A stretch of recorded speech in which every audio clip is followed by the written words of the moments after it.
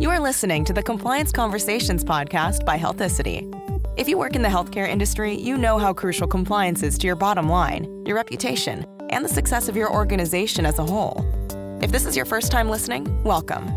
A transcript of every Compliance Conversations episode can be found at www.healthicity.com/resources, along with a ton of other thought leadership materials.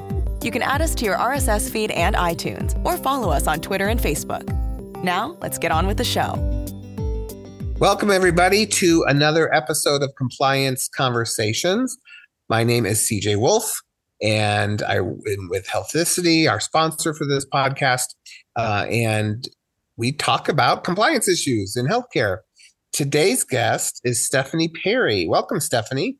Hi, thank you for having me. Yeah, we're excited to have you. And we're going to talk a little bit today about revenue cycle and coding with a focus mostly on the facility side, outpatient facility and those sorts of things. But before we jump into our topic, Stephanie, we always love to have our guests just tell us a little bit about themselves, you know, what got you into the line of work you're doing, or whatever you'd like to share a little bit about your background. Oh, yeah. So I am currently the outpatient medical supervisor for E4 Health. I have over 12 years of coding experience. That includes coding, auditing. I've been a trainer. I've worked in denials, following it up on claims in the rev cycle process. I've done a lot of leadership roles. I have several certifications. My mom calls me alphabet soup. But I do. I can't stop getting my certs. But just to name a few, I have a CDEO for my certified documentation expert for outpatient. I'm also a HEMA certified coding specialist with my CCS. Cool. I also obtained through AAPC a certified outpatient coder for the hospital. It's called a COC now. It used to be the CPCH. Yes. I'm a certified professional coder. And I also obtained my certified revenue cycle representative certification through HFMA. Nice. Yeah. About 12 years, and I've crammed a whole bunch of credentials in there. Well, that's awesome. And plus, it's from a wide group of different organizations. You said AHEMA, HFMA, and AAPC, all wonderful organizations. I agree. Yeah. And I also, I've been coding for over almost 25 years now. I also earned that CPCH, and then they changed it on us, right? To the COC. I think that one was my favorite credential to get. I learned so much doing that. Yes, I learned so much. That's a really good one. And I remember back in the day when, and maybe we'll talk a little bit about this if you feel it's right. CMS instituted the outpatient prospective payment system, or OPPS. Oh yeah, the OPPS. Right? And that was a new thing, at least when I was working 20 some years ago. That was a new thing for a lot of the hospitals that I worked for. And so we had a major shift to teaching about how coding is going to affect outpatient facility and those sorts of things. And so I'm excited to talk to you because I know you've got a lot of experience in that area as well. Yeah, it's fun stuff to me. Yeah, it's shifted to the APC reimbursement for OPPS. Changed the game, but it's been there since I've started 12 years ago. Yep. I feel like yeah, it's been there a long time. So let's just kind of set the stage a little bit and talk about, because our audience, we have a lot of compliance professionals. We do have a lot of coders. So some of the coders might know some of this stuff, but those who come from a compliance background, maybe, and they don't have a really deep coding background. Could you tell us a little bit about your thoughts on how coding plays such an important role in the revenue cycle? What role does that play and why is it so important? I absolutely can. I think coding outside of your registration and prior auths, all the things, in the rev cycle that get you before charge capture and coding and billing, proper or improper coding is going to make or break your claim. So it kind of if you have great coding, it keeps on going through the revenue cycle process, claim submission into payment with the payers. But if it's incorrectly coded, that's definitely going to stall it. You're looking at timely denials, maybe not getting the proper reimbursement that the facility or the provider deserves because it wasn't coded to this highest level of detail. Coding plays such a huge role. Your use of modifiers will really help that claim just keep going through that process. Yeah. And you mentioned APCs and, you can fill in some of the details as well, but in general, OPPS is the Medicare methodology. And so, Right. commercial payers might do things a little differently, but, I under, found they generally follow Medicare. Most yeah, commercial. yeah. So it can vary a little bit. And you're right. Most payers will follow what Medicare's doing. And, billing that CPT code is really what drives those APCs and then the reimbursement, as opposed to like on inpatient where a lot of facilities are reimbursed off of DRGs, which is basically based on those diagnosis codes. Right. Is that basically how you would describe it? Yep, that's pretty much how I would describe it. Yeah, your CPTs and HCPCS codes that's what drives your APC. Yeah, exactly. And like you said, if you if you Yeah. don't code something, you're going to miss revenue. I remember working for the hospital system. This was back before they changed some of the coding, but there were some add-on codes. And since this time, these add-on codes have just been built into Yeah. the code description. But years ago, decades ago, we had facilities coding for like a nuke med procedure, but they failed to code for an add-on code for like some pharmacologic stimulation or something like that, right? And so they were missing out on those add-on codes because they were missing the CPT code. Without the CPT code on the claim, it doesn't map to an APC and you don't get Right. reimbursement. And yeah, and that claim becomes a hard stop. And then you have your denials management. They're coming in trying to figure out, hey, what happened to this claim? And you have to go back to coding. You have another look at it. So coding it properly the first time based on what you have, your medical record documentation, is going to be the driving force to keep that claim going into the rev cycle.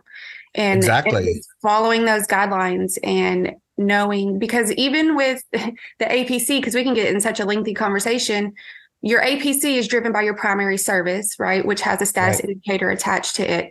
But going further, even though it's on an outpatient claim, your primary diagnosis should match that primary procedure as well. Yes. To support that, the weight of the APC, I guess, because the weight of the APC comes from the resources used by the facility, the area that you're in. They take all of that into consideration and the contract with the payers. Yes. What your allowable amount is with the payer. All of that goes into that APC. Yeah. And, you mentioned ICD coding, diagnosis coding. That's still really important on the outpatient side because it's huge. Like for Medicare, there's LCDs, right? There's local coverage determinations. And if your diagnosis code doesn't support that procedure, you're still going to have problems. Right. You want to look for that level of detail in the entire record to support, like you said, medical necessity for those outpatients. You could go to the ER and have labs and infusions and injections and a culture. Maybe you have a UTI. Maybe they reported they had a shortness of breath and now they're doing chest x-rays. If you're not picking up all of those, you're going to miss payment on those procedures.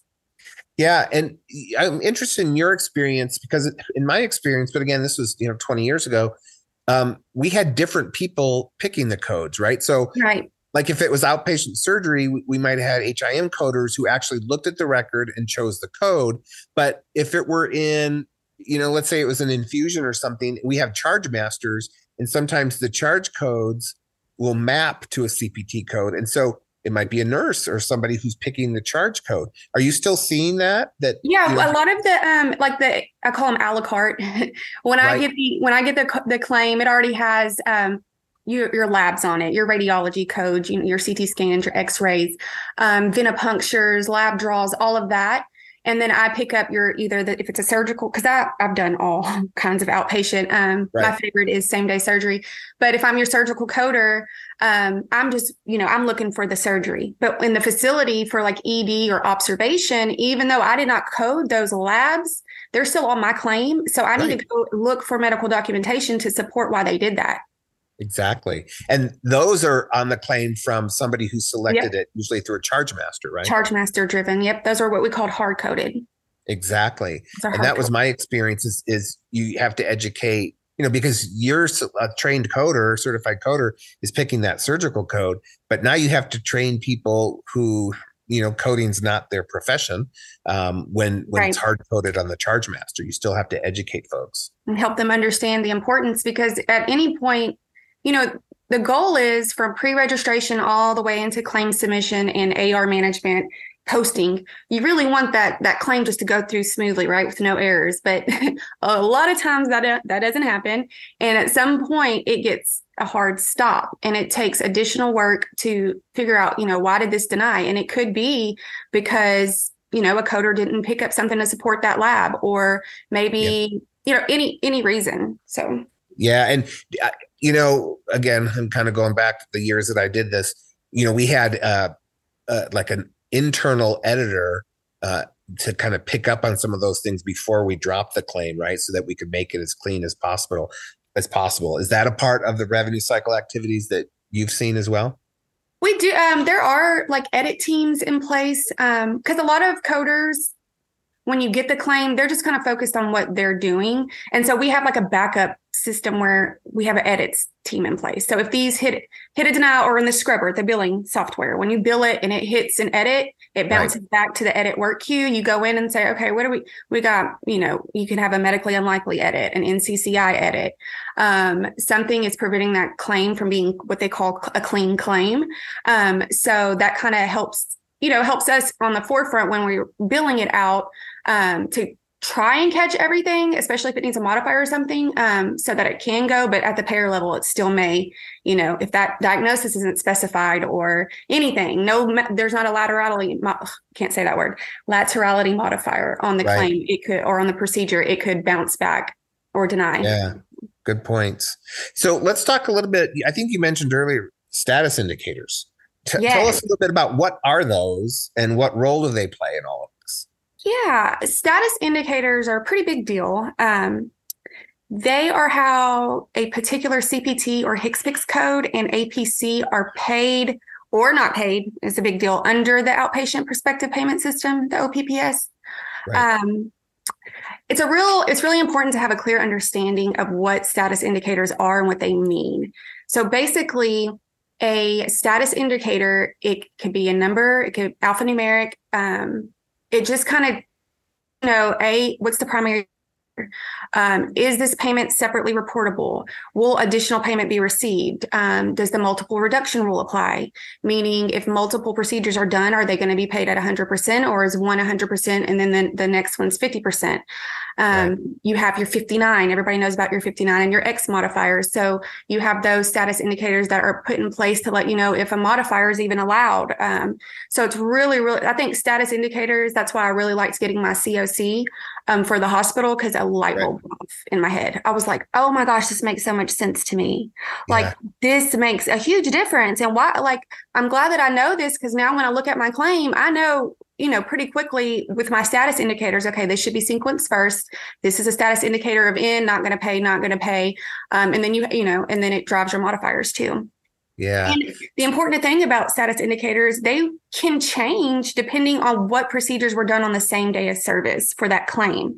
So you may start off with an E&M level and they throw a laceration repair in there, and you may need a 25 modifier now, where before you didn't. So it really does change the game, especially if the services are done on the same date of service on a claim. That's such a great point. Let's talk some more about this right after our break. We're going to take a short break, everybody, and we'll be right back.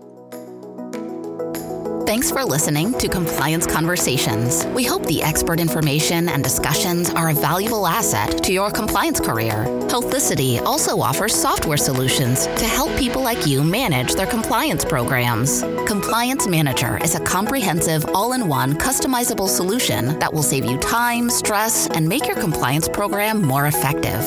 Head over to healthicity.com for a quick demo video to see how Compliance Manager can bring simplicity to your everyday work. Now back to the show.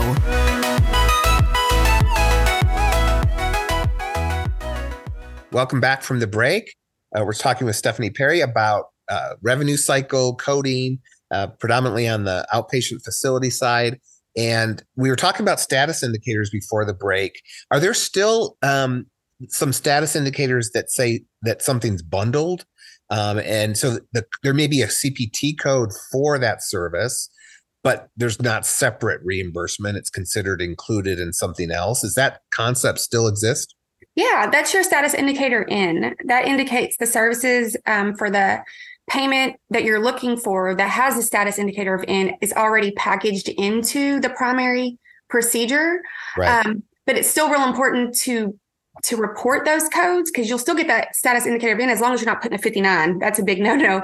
But you still report those services so they know like the intensity of a procedure because CMS still needs that information. That's why it's given that status indicator of in. Like all of this goes into the primary procedure, but we're still going to report it, but it will not get any additional payment. So when I see it at the status indicator of in, I think, no, nothing. That's how I That's a good point. But it's, as you mentioned, it's still really important to report because the charge, meaning the dollar amounts, will still show up on the claim. And as you said, CMS is still looking at that data, right? And it's important for them as they set payment rates for AAP or for APCs and those sorts of things, as I understand. Absolutely. Yep. Yeah.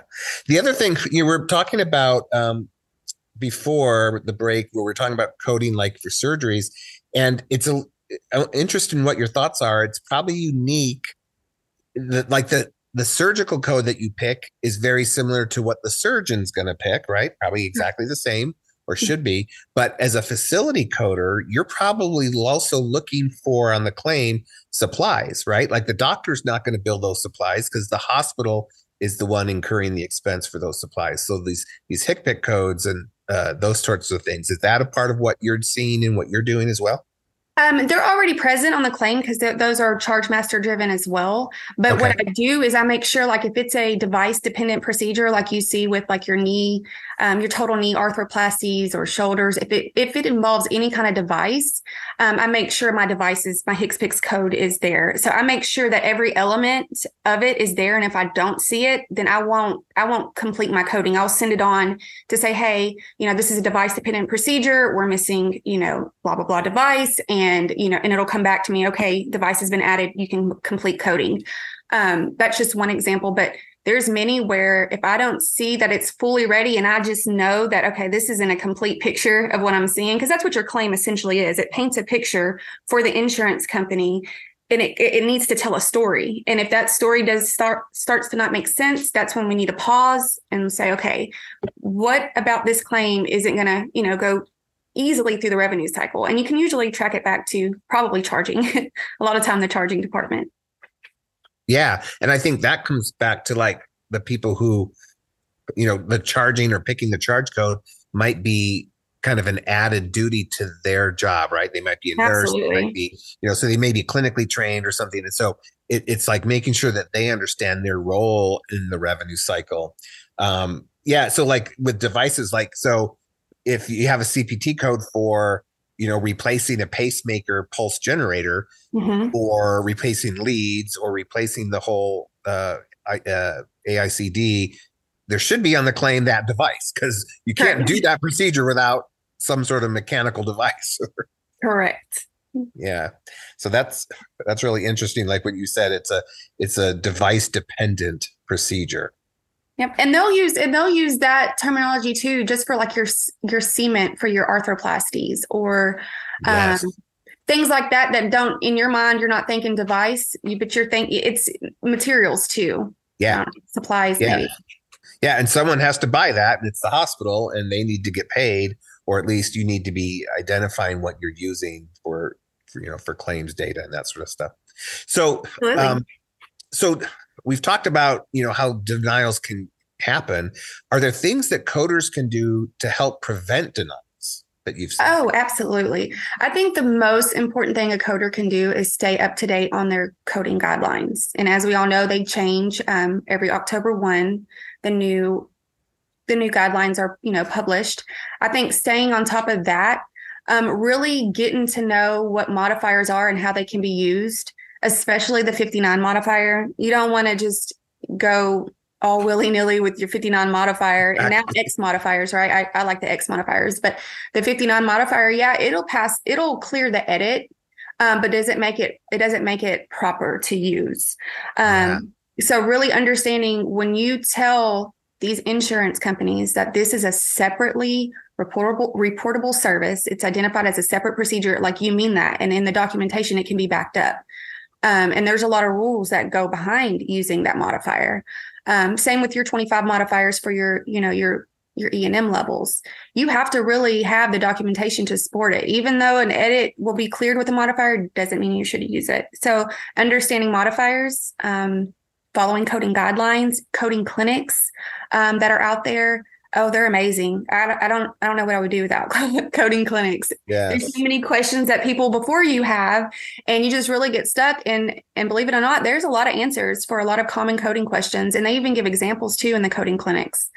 That's great. Status indicators. I know that's maybe new for some people, but like I said, a light bulb went off in my head. I was like, oh, this makes sense to me. Yeah, so. Absolutely. And so when you were talking about modifiers, you were talking about edits, and the main edits are the NCCI edits. Can you explain a little bit about those, what role they play in coding and revenue cycle? So there's the NCCI edits, National Corrective Coding Initiative edits. And basically those are column 1 and column 2 edits, meaning that column 2 is somehow, in a way, the system is thinking it's unbundling from that primary procedure. Again, it's not the status indicator in, because you really wouldn't get that because the payment would be included. But this is saying, for example, a screening colonoscopy, or let's just say a screening colonoscopy turns into a therapeutic or diagnostic. They do a biopsy or they remove a polyp. You cannot bill the diagnostic colonoscopy with your biopsy. Right. They're gonna hit it what's called an NCCI edit, and depending on the edit, it's going to either allow or not allow a 59 modifier to pass it. Obviously, in this situation, it's inherent, right? A diagnostic colonoscopy would be inherent to your biopsy. So you would not put a 59 modifier on that. You're going to take off that. You're going to code the highest level, which is your biopsy in that situation. Right. Yeah. Sorry, go ahead. No. I was just saying, and you have your also medically unlikely edits too, as part of the NCCIs. So you have NCCI, and then it kind of branches off into CCIs in medically unlikely edits. And the medically unlikely those are more like units, right? Like not expected you would do more than 1 of these a day or 6 of these a day or something, right? Yeah. And then with that, you have to justify, okay, if you're billing in excess of units of the maximum number of units allowed, right? Then you go into an adjudication indicator, right? So I think it's a 1, 2, or 3, and that depends on like absolute data service. If it's a claim line edit data, it's really tricky when you get into that stuff. But it basically says, can these units be billed? If they can, do you want them all on one line, or do we need to put them on separate lines with the 59 modifier on the second line, or 91 for your labs? And then you have some where they're not going to probably pay at all. And I think that's a MAI of a 3. So you're going to have to submit medical records with that. Gotcha. So it's like a person comes in and has an EGD and they bill 2 units. It's probably not good. You probably have that's highly unlikely for someone to have 2 EGDs in one day. Right. And if you we need to know the circumstances behind that. Exactly. Like theoretically it's possible, right? Like maybe they had one scheduled for the morning, then they went home, and then all of a sudden they're starting to cough up blood, and they go to the emergency room and they have an EGD done. And so it's like 2 EGDs on the same day, but that's pretty rare and unlikely. Right. Exactly. So you have to sit and say, why was it necessary for us to go beyond the allowable amount? And then and follow your adjudicator accordingly. Because some you can bill them out on separate lines and put your modifier on the second line. Some, they just want all of the units or the charge amount rolled into one line and update the units. So there's different ways to handle that. Yeah. And with modifier 59 and the NCCI edits, I remember working with department leaders, and they would, I try to teach them about these column 1, column 2, and then the indicator. And sometimes there's an indicator of 0, meaning no modifier will bypass the edit. And sometimes it says 1, and they're like, oh, it says 1, we could use it. I said, you can only use it when it's appropriate to use. It doesn't mean you can always just use it. Like you were saying, you just don't want to be slapping on the 59 or those X modifiers, just so you can bypass an edit and get reimbursed. Right. That's you're opening up a world of rack audits and all kind of stuff. Yeah. You just start putting that 59 on there. Exactly.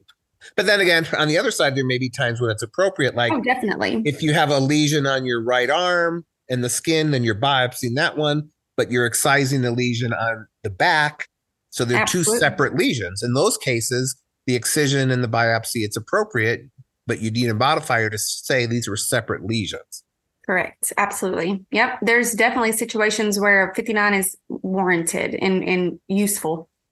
Yeah. It just takes training people and making sure they understand, and then doing audits, right? Like it's always, you can train people, but then it's probably always a good idea just every now and then. And I tell a lot of people this, just randomly check every now and then, 10 times or claims where 59 modifier was used or 25 modifier. And then just look at the medical records and make sure that it's really substantiated. That's a good idea. It's because I also come from a compliance background. And as you mentioned, rack audits and others, this is how these multi-million-dollar settlements come about. When people just use the modifier and they think, oh, it says it's a 1 in that column. That means I can use the modifier. No, that means you can use it when clinically appropriate. Yeah, you still have to have documentation to support it, all of that. Exactly. Well, Stephanie, we could talk all day. We are getting kind of towards the end here. We have a couple more minutes. Any other thoughts or ideas on revenue cycle, coding, or just outpatient facility kind of revenue cycle in general? Anything that we didn't talk about that you think would be good for our listeners? Revenue codes, maybe. I was thinking about that earlier. We're talking about charge master driven codes. Just a little bit about revenue codes. The revenue codes are linked to the department where they receive the services. So when you see a claim and you have revenue 250, revenue code 250 and 450 and 361, 750, when that claim, those are all linked to a department within that hospital, right? So 450 is your ER, your 360 and your 361s, those are either your major OR or your minor OR. When that claim pays at the payer level, whatever the allowable amount is for that, there is reimbursement or not. When that check gets in, it goes back to those departments. Yeah. And a lot of times it's helpful for me when I open up a claim, especially an emergency room claim, I know I'm supposed to code diagnosis in my infusions and injections, but I'll go look. I go look at that charge master because I want to get a full picture. So I think it's really helpful for coders that want to dig in a little bit more, familiarize yourself with those revenue codes, because it'll start making more sense. Okay, pharmacy drugs are your 250s, self-administered drugs are your 636. You have your radiology and your labs. So revenue codes also play an important role, I think. Yeah. And while maybe we end with this. So revenue codes are on a different kind of claim that gets submitted versus a physician claim is, a 1500. Right. These are the 1450s, right? Or the old UBs. Is that still the case? Yeah, the UB04. Yeah. So it's a different looking claim. You could actually just Google it, I think, and you can get images where you can see it. And what Stephanie just said is, there's a place for the HCPCS code. There's a place for the units. There's a place for modifiers. And then there's a place that says revenue code. And so that has to deal with just what you were saying about, where's that revenue going to be allocated more or less. Right. Yep. Well, Stephanie, thank you so much for sharing all your knowledge. This has been wonderful. We really appreciate your experience and the tips and the explanations that you shared. No, thank you for having me. I've had a blast. This is really fun. I love this kind of stuff. I'm glad I was able to be on your podcast. It was pretty cool. Well, yeah, I'm so grateful that you were able to be on as well. Thank you so much. And thank you to all our listeners for listening to our episodes. If you like these, please, hit like and share and do all those good things to kind of spread the word, if you will. If you have colleagues that you think this topic would be good for, send it their way. And if you have ideas for topics for future episodes, we love to hear those. So don't be shy. Let us know. And if you know of people who might make good guests, we always are interested in entertaining that as well. So again, thank you again for listening to this episode of Compliance Conversations. Until next time, have a great day. Compliance Conversations is sponsored by Healthicity. Healthicity designs software and services that simplify compliance and auditing challenges that reduce your risk and save you money. Where others see complexity, we see simplicity. For more information, visit healthicity.com.